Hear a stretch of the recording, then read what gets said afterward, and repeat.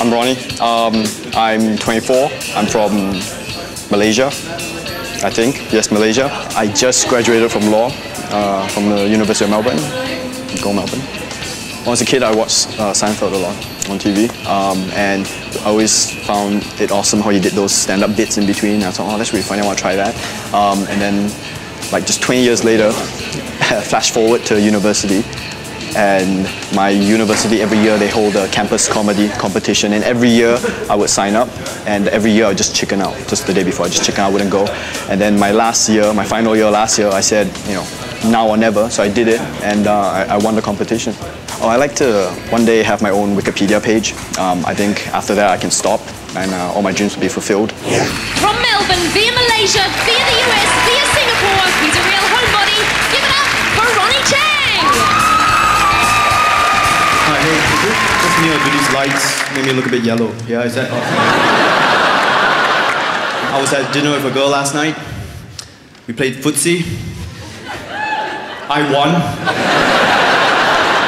Which is good because I don't like losing to my sister, you know what I mean? When they say, I'll be honest with you, that's like my best joke.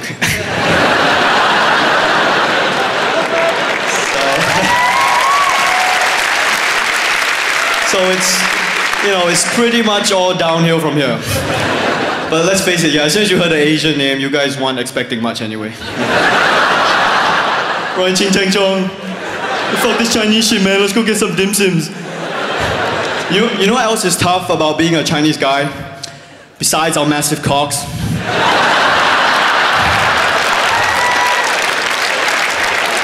It's trying to date a white girl. Yeah, you. It's tough, man. Have you been in China before? Would you like some China in you? That's what I'm just joking. Right? China would never fit in her. China's too big. You guys hear about the world's greatest shave?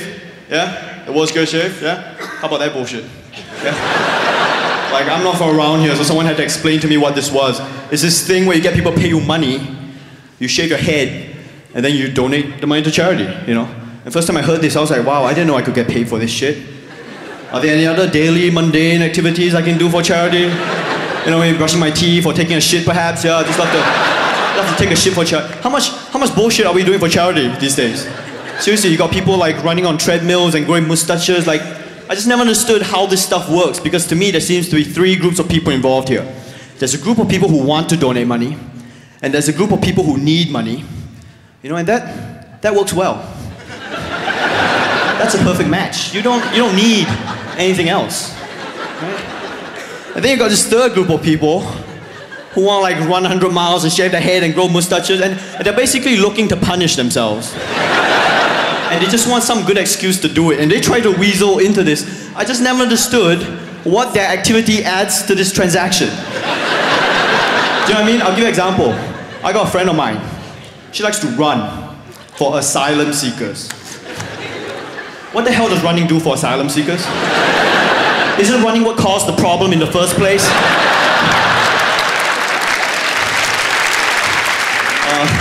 You guys hear about this TV show on Man vs. Wild? Yeah?